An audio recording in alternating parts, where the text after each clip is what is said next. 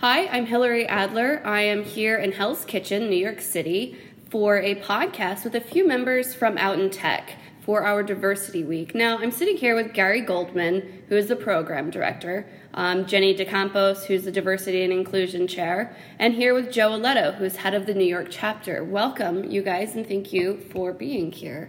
Thank you, Hillary. Thank you so much. Yeah. So Gary, you're one of the founding members. Am I correct? Actually, I got involved as a volunteer, I think a year or two into the organization's founding, but I'm one of two staff members of the organization. Okay, so just give me a rundown. What's going on with Out in Tech? What are you guys doing? So the sort of elevator pitch of Out in Tech, we are a nonprofit that unites the LGBTQ tech community. It's a fairly recent nonprofit. We started in 2014 as a just very informal affinity group. A few people who worked in tech were frustrated with the lack of an ability to socialize within their work environment. So they sent out an email and said, if you're queer and you want to grab a beer, let's get together at a bar, and 200 people showed up. And so from then... 20 or 200? 200. Oh my gosh, really? 200? Yes. What did the bar do? They probably were really happy with it because I'm assuming it was a weekday. And since then, it's grown considerably from a programming perspective and a members' perspective. From just being social events and a way to have a safe space for queer people to socialize to now having panel events and demo events, networking events, and all that volunteering. And maybe we'll get a bit more into that. And now we have 16,000 members in 10 chapters around the world. So 8 in the US, and then we have a London chapter and 1 in Shanghai. And so, Joe, you're the head of the New York chapter, right? Yeah. What's the membership like here? We have about 10,000 people based in New York. We actually had our biggest event this past social at that PhD at Dream Downtown. We had, I think, over 600 people there, which is pretty astounding, just the growth we've had. I joined 2 years ago working under Gary before he ascended to the heights of our second full-time employee. But it's been exciting to see the community that comes together for the New York events. You get, obviously, engineers, people who are technical, but you also get people like me who work in tech companies who cannot code. And then I put on these events about coding, which is informational for me, but it's inspiring to see everyone get together and share something that I, frankly, am so foreign to. So Out in Tech, did it start primarily as a forum for gay men to discuss being out in tech, or was it always meant to be inclusive for both gay men and women? I'm going to say both, to be honest. So the founding members, those people who initially were on that email chain, were gay men. And so people who showed up at that event that I wasn't part of the story back then, probably were gay men. And then there was a discordance of cis white gay men who were showing up at these events. And when we incorporated, became a nonprofit, and it became obvious that the importance of Out in Tech to provide a safe space for the entire queer community was at the core of our mission. That's when we started expanding the type of events that we did, and also some of our outreach programs to really target all colors of the rainbow. And so then, Jenny, you hopped on board to help transition things and to bring gay women into the fold, right? Like to really spread the diversity within the diversity. Yeah, definitely. So I started with Out in Tech just going to their events and kind of always noticed that there were definitely more gay men than there were women or people of color. And I think the umbrella of Out in Tech is really, within the LGBTQ plus community, which is really awesome because it's not just focused on going to events where it's just queer women or going to events where it's just queer men. It's both worlds combining, and that's really, really amazing because we can expand your network so much, I got involved with Gary and with Joe, and we started hosting events we call ourselves the Diversity and Inclusion Committee, and so we host events for women, people of color, and trans people as well. So then I'm going to pose this question to all of you guys, and we'll start with Jenny, which is, what do you think the state of diversity in tech is overall? Like, are we sitting in a unique position, like in a prime position to make this industry as diverse as possible? Where, coming off of the Me Too movement, coming off of just Black Lives Matter, Time's Up in the advertising industry. Like, it feels like suddenly we're sitting on the cusp of something great. How do we address that? How do we make sure that teams are building good, diverse teams? It's amazing how just within the past year how the conversation has changed. It's incredible. And it feels so rapid. Yeah, it's also really inspiring that people are like standing up and like bringing light to these discussions, right? And bringing light within their own community and workforce. I've been interviewing the past couple of weeks, and diversity and inclusion is something recruiters talk about now with me. They see it on my resume, and it's something that, they spotlight within their own company about what they're doing as far as, trying to improve, diversity and inclusion within their company. And it's really, really awesome. And so I think it's an amazing time. I don't think we are where we need to be, obviously, but I think if we look, in the next 2 years, I think we're going to see incredible changes within the tech community as far as diversity goes. Yeah, and Gary, what do you I totally agree with you, Jenny. One of the things that's a bit dismaying, you said, there's progress to be made. I think we'll see progress. There's a lack of empirical data when it comes to queer representation within tech companies. Yes. I don't know. Did you see the Dear Tech People? No, what's Dear Tech People? It was like, it was a survey run. And they looked at basically every other metric. Are you black? Are you white? Are you Hispanic, Latino? Like, what are you? The one question that they didn't ask was, are you LGBTQ? Mm-hmm. Yeah, it's the lack of data makes it hard to have a baseline and to essentially then have projections.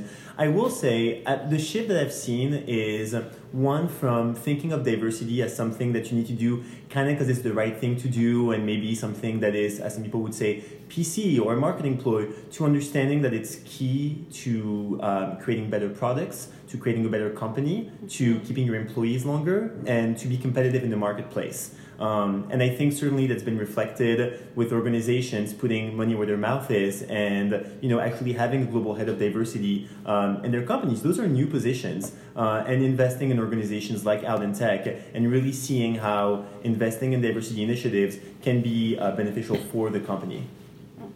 Yeah, I'm thinking about the products that diverse teams can build, and I remember I think it was a soap dispenser that was probably built by a team of fair-skinned people that wouldn't function. Maybe it was a hand dryer that wouldn't function if your skin tone was dark enough. It just wouldn't turn on because it couldn't detect it. Crazy. So the fact that even happens, like at Jet, what we do now is we have teams that actually test out some of like the marketing things, see any of the photos, we make sure that they're diverse, we make sure that the verbiage that is going out to our customers actually is applicable and inclusive, and it's not just here's something that doesn't concern you. I think that diversity is now sort of commonplace in entry level positions. I think the next cusp for us is higher up, and I think that's what we're trying to encourage. I mean, I look around at the companies I've worked at thus far, and there is a trend of cis white men at the top, and that's hard for someone like me who's trying to work my way up. How do I see myself at that level, managing people, or even being a director, or being C-suite, any of those things? Yeah, one of the things that's important to remember is the big players, the big companies, the Googles, Amazons, and Facebooks of the world have specific employee resource group for queer people. But I think what Out in Tech provides is a space for people who work at smaller companies, mid-sized startups who don't have either a dedicated human resource group, let alone a diversity team, to have a space to network and feel comfortable, and to view other career paths, and to visibly see queer people in positions of power at their work and be able to network accordingly. I think that's really important. If you can see yourself represented, then you'll certainly be more likely to apply or to feel like, oh, this company could be a good fit. Which is something we're really trying to do with our youth mentorship program. Tell me a little bit about the youth mentorship. And I do want to get back to, eventually we'll get back to the soap dispenser everything. But yeah, quickly touch on the youth mentorship. Yeah, so we have 2 impact programming at Outtech. Actually, one of them, just a little side note, is Digital Core, which is how Jenny initially got involved. I thought you were going to tell that origin story. I thought about it, but... Jenny is actually the reason why we have Digital Core, and the concept of the program is to build websites for LGBTQ activists around the world. And this initially started at Jenny's previous employer, and she's the one who really pushed the initiative, and we had our first event thanks to her. Yeah. So I was invited to ladder. So I was invited to the Obama White House back in 2015. Casual. 2016. That's what it is. Same, you know. Like, I doubt they have the program now at the White House. They do not have that program now, unfortunately.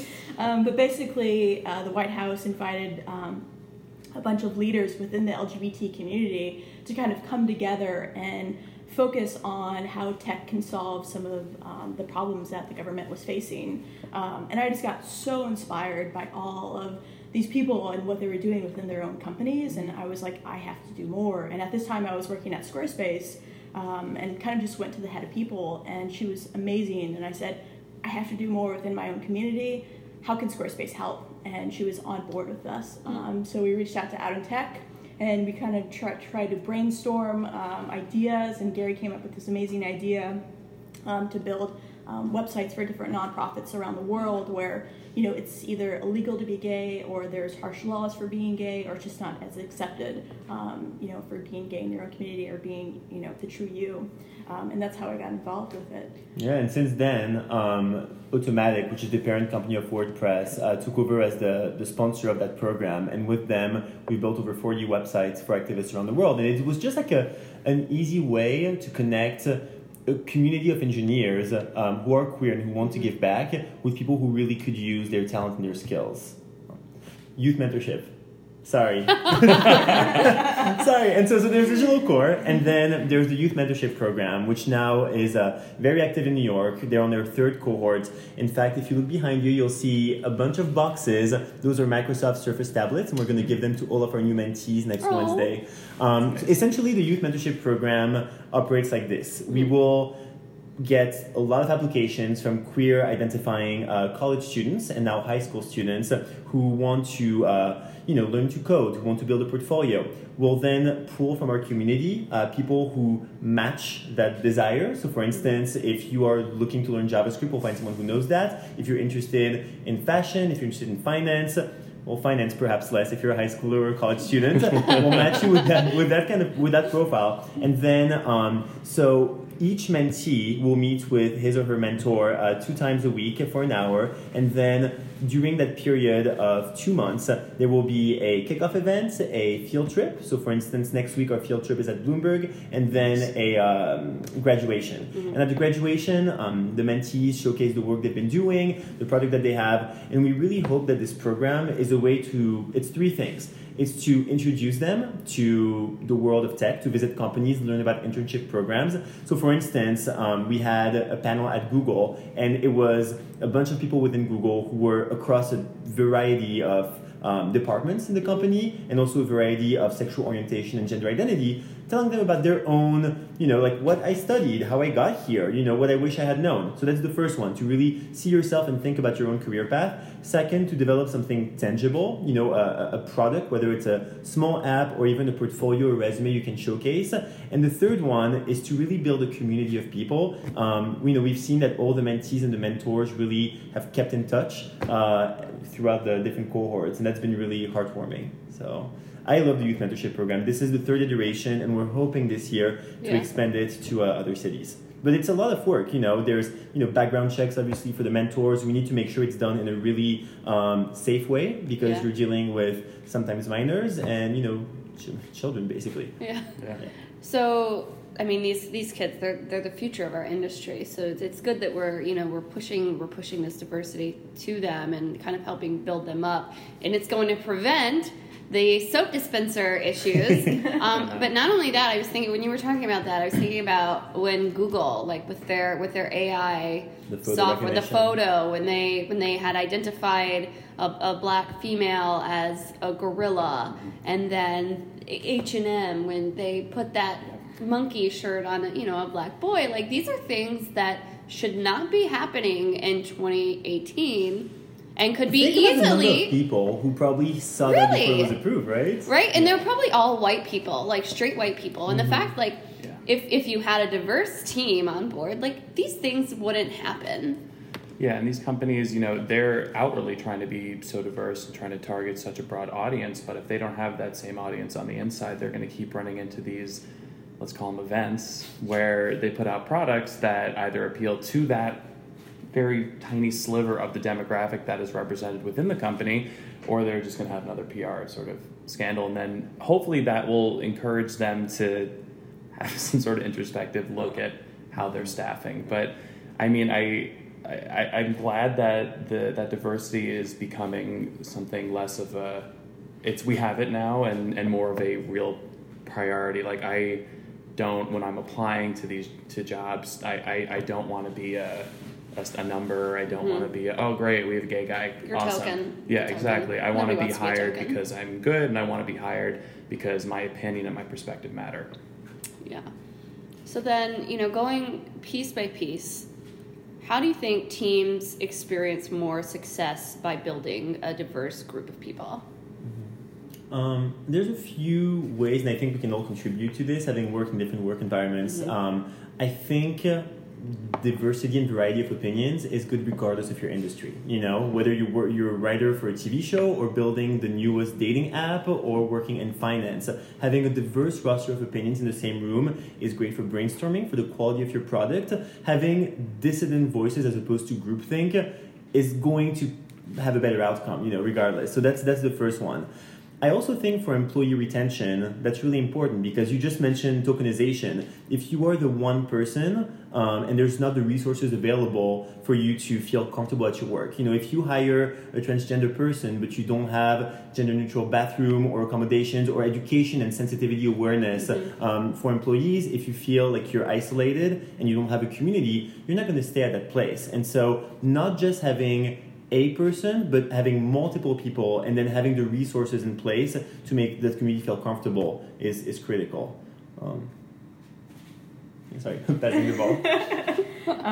Yeah, I would say it's really, really important. I think, especially with technology now and how, companies like Google and Amazon and Apple, they build a product, but it affects millions of people that are using it, and I think you can't just have a group of, I don't want to say white men, but white men, white men in a room when you have African Americans, you have Latinas and Latinos and Hispanic people using your software and your hardware. So it's just super important that you get a lot of different voices and backgrounds in a room when you're developing software or hardware. Yeah, and I think again, to harp on tokenization, I think the opposite almost happens when you have a room of people, it's the same people in a room and they're all trying to think about designing, let's say, or writing copy or designing an app for everyone, and they're like, well, I just need to either stereotype or guess how a lesbian's going to use this or a person of color is going to use this, and they put it out, and then they open up the app and you're like, wow, that's bad, that's really bad. So again, to mention what we do at Jet, all the copy that we're having focus groups where we actually put this in front of people and say, how does is this good, is this right, are we tackling this, because we're aware that we're still trying to build diversity within Jet and Walmart, but actively recruiting people from the community to contribute is an awesome first step. You got involved with Jet. So Joe's been at Jet for now, how long? I think about 9 months now. 9 months. And your first introduction was through an Out in Tech event we had there, right? It was actually the first event I attended as a member of the New York team. I was one of the event leads, if you will, and this was an event. You were the event lead. I was one of them. This was Carlos's event, but I was there at the event, and I saw this office, and I was like, "What is e-commerce?" I had worked in recruiting at Google before. I was at an architecture startup doing sales, and I was like, "I don't know e-commerce means. Like I shop on Amazon, I guess. I had not until that point shopped on Jet, but now I exclusively shop on Jet, as I should. Minor plug. Yes, exactly. But after being at that event, I spoke to people who worked there. Everyone was so happy about the work they were doing. I saw like a lot of representation from the then Just Jet community actually at the panel. It was diverse. I could see myself there. I loved the office, and it was just an instant sell for me that I wouldn't apply it, and luckily they wanted me. So it's I think Out in Tech, what's special about Out in Tech is just bringing all these people to these offices to see what the culture is like, and it's such an opportunity for all of these companies looking to broaden their workforce and diversify their workforce in a really altruistic way, that you can bring people and say, this is what we're about. And then Carlos, I can't even count all of our success stories of people. Unfortunately, one thing we're not as good at is capturing those success stories, but anecdotally, I have dozens in my head of people who have gotten jobs because they attended an event. And for when you've attended some of these events, it's a good way to network in a way that seems informal and not too stuffy. So I'm from France, and one conversation, one thing, in case someone had noticed, one thing that my dad had asked me is like, so what do you talk about because in France we don't like communitarism. There's this idea that you shouldn't be hanging out with a group of people because you're part of that group of people, right? So my dad and I have had a few conversations about the importance of Out in Tech events and of having a safe space for queer people. He's like, well, if it's a professional event, why does it matter who you have sex with, how you identify from a gender identity perspective? Like, well, what's the big deal? Why do you need to talk about being queer when you're in a networking event? And I told him, ironically, I think people spend less time talking about their queerness at Out in Tech events because it's not something they have to worry about within that setting. They just come there and they don't have to worry about how they're sounding or people who are, misgendering them or, having to explain and come out. It's sort of a given. So this idea of coming to a panel event like Joe did and feeling comfortable and just being able to network without worrying about anything else, and knowing that there's sort of like a stamp of approval already from the company that we are a sponsor of this event, we approve of queer people, and we had to have someone opening the event saying, I'm the head of diversity, and we really value that in our company. That's big. Yeah.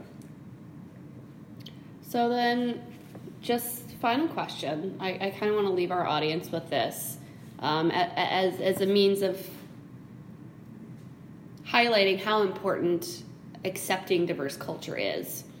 What are some of the challenges or just a concrete moment where you felt so othered as an LGBTQ individual in the tech industry or, in any industry, really?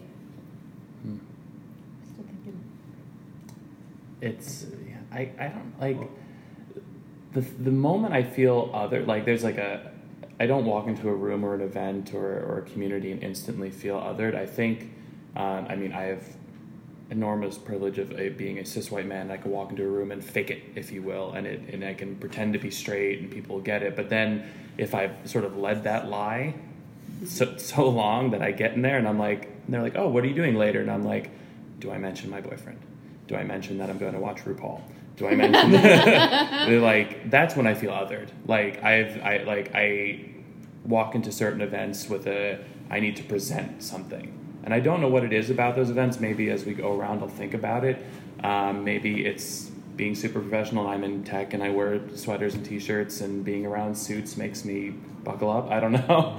But that feeling, I can't. I don't know if you guys have experienced that, but that's the most uncomfortable feeling for me, and I literally feel like I'm from a different planet, and then I'm like, okay, maybe I should leave. Yeah, I completely empathize with Joe. I'm incredibly privileged to be a cis white man, and someone who grew up in Paris and who now lives in New York. So it's not like I've been called a faggot a couple of times, but it's not like this was within a work setting or something that traumatized me. My previous career, I actually don't come from the tech sector. I was a consultant for the United Nations for about 5 years before I joined Out Tech full-time. So I used to travel to mostly developing countries to do trainings on how to use some open source technology. And I remember my first mission, I was 21 years old, and it was one of my first lunches, and I was talking to a group of highly capable people from a UN agency I will not disclose. And I don't know how it came up, but they were talking about someone's gay cousin. And they all said that he needed to get an exorcist, and that they needed to have the gay away, and someone said, well, my gay cousin was able to be with a woman, and then became straight. There was all this misinformation and all this just horrible misbeliefs coming from a group of highly capable, intelligent people. And I think that was the weirdest part for me. So obviously I didn't tell them I was gay, didn't tell them I was Jewish either, because there were also a few comments about that as well. But I think knowing that homophobia can manifest itself not just in a TV villain kind of way, but really permeates pretty much every industry and can come up in a group setting when people don't know that there's a queer person at the table. It took my energy out for the day, and I remember distinctively spending the rest of the week feeling afraid that they were going to discover that I was with a man, and feeling like I couldn't talk about my personal life. It sucks up so much of your energy not to be yourself. It makes you a less competent person. And it makes you live in fear. None of that is healthy. It's toxic to live in that fear. But within my work environment, one of the great things about a lot of our events is we get feedback. Yeah. So, for instance, we had our national conference a few weeks ago called Out Tech Talks, and one of the people who came is trans, and she said in her feedback, like I'm not out of work. I pass as a cisgender woman, and to be surrounded by people where I could just be myself, that's amazing. And I don't know what would happen if I came out as a trans person at work, but I would lose my job probably. Oh my God. Wow. I would say, when I first started out in my career, and I was always, the more junior person, and at that time I was on a team with about 10 male engineers. So not only was I on a team where I was a minority, but I was also the most junior out of everyone. And I didn't come out. I didn't say, when people asked me, what are you doing on the weekend? I wouldn't say, at the time I was dating someone, I'm going to hang out with my girlfriend. Yeah. I was just like, I'm not really sure. And it sucks, right? I wish I could say, I'm going to hang out with my girlfriend. We have all these really cool plans. Usually we were just hanging out watching TV, but... That's a really cool plan. That's what Joe does with... Absolutely. But it's you can't be your full self at work, and I think it did, affect me a little bit. And, when people ask you, are you dating anyone? I can't wait for the day when people ask, are you dating anyone? Instead of asking, do you have a boyfriend? They ask you, do you have a boyfriend? Do you have a girlfriend?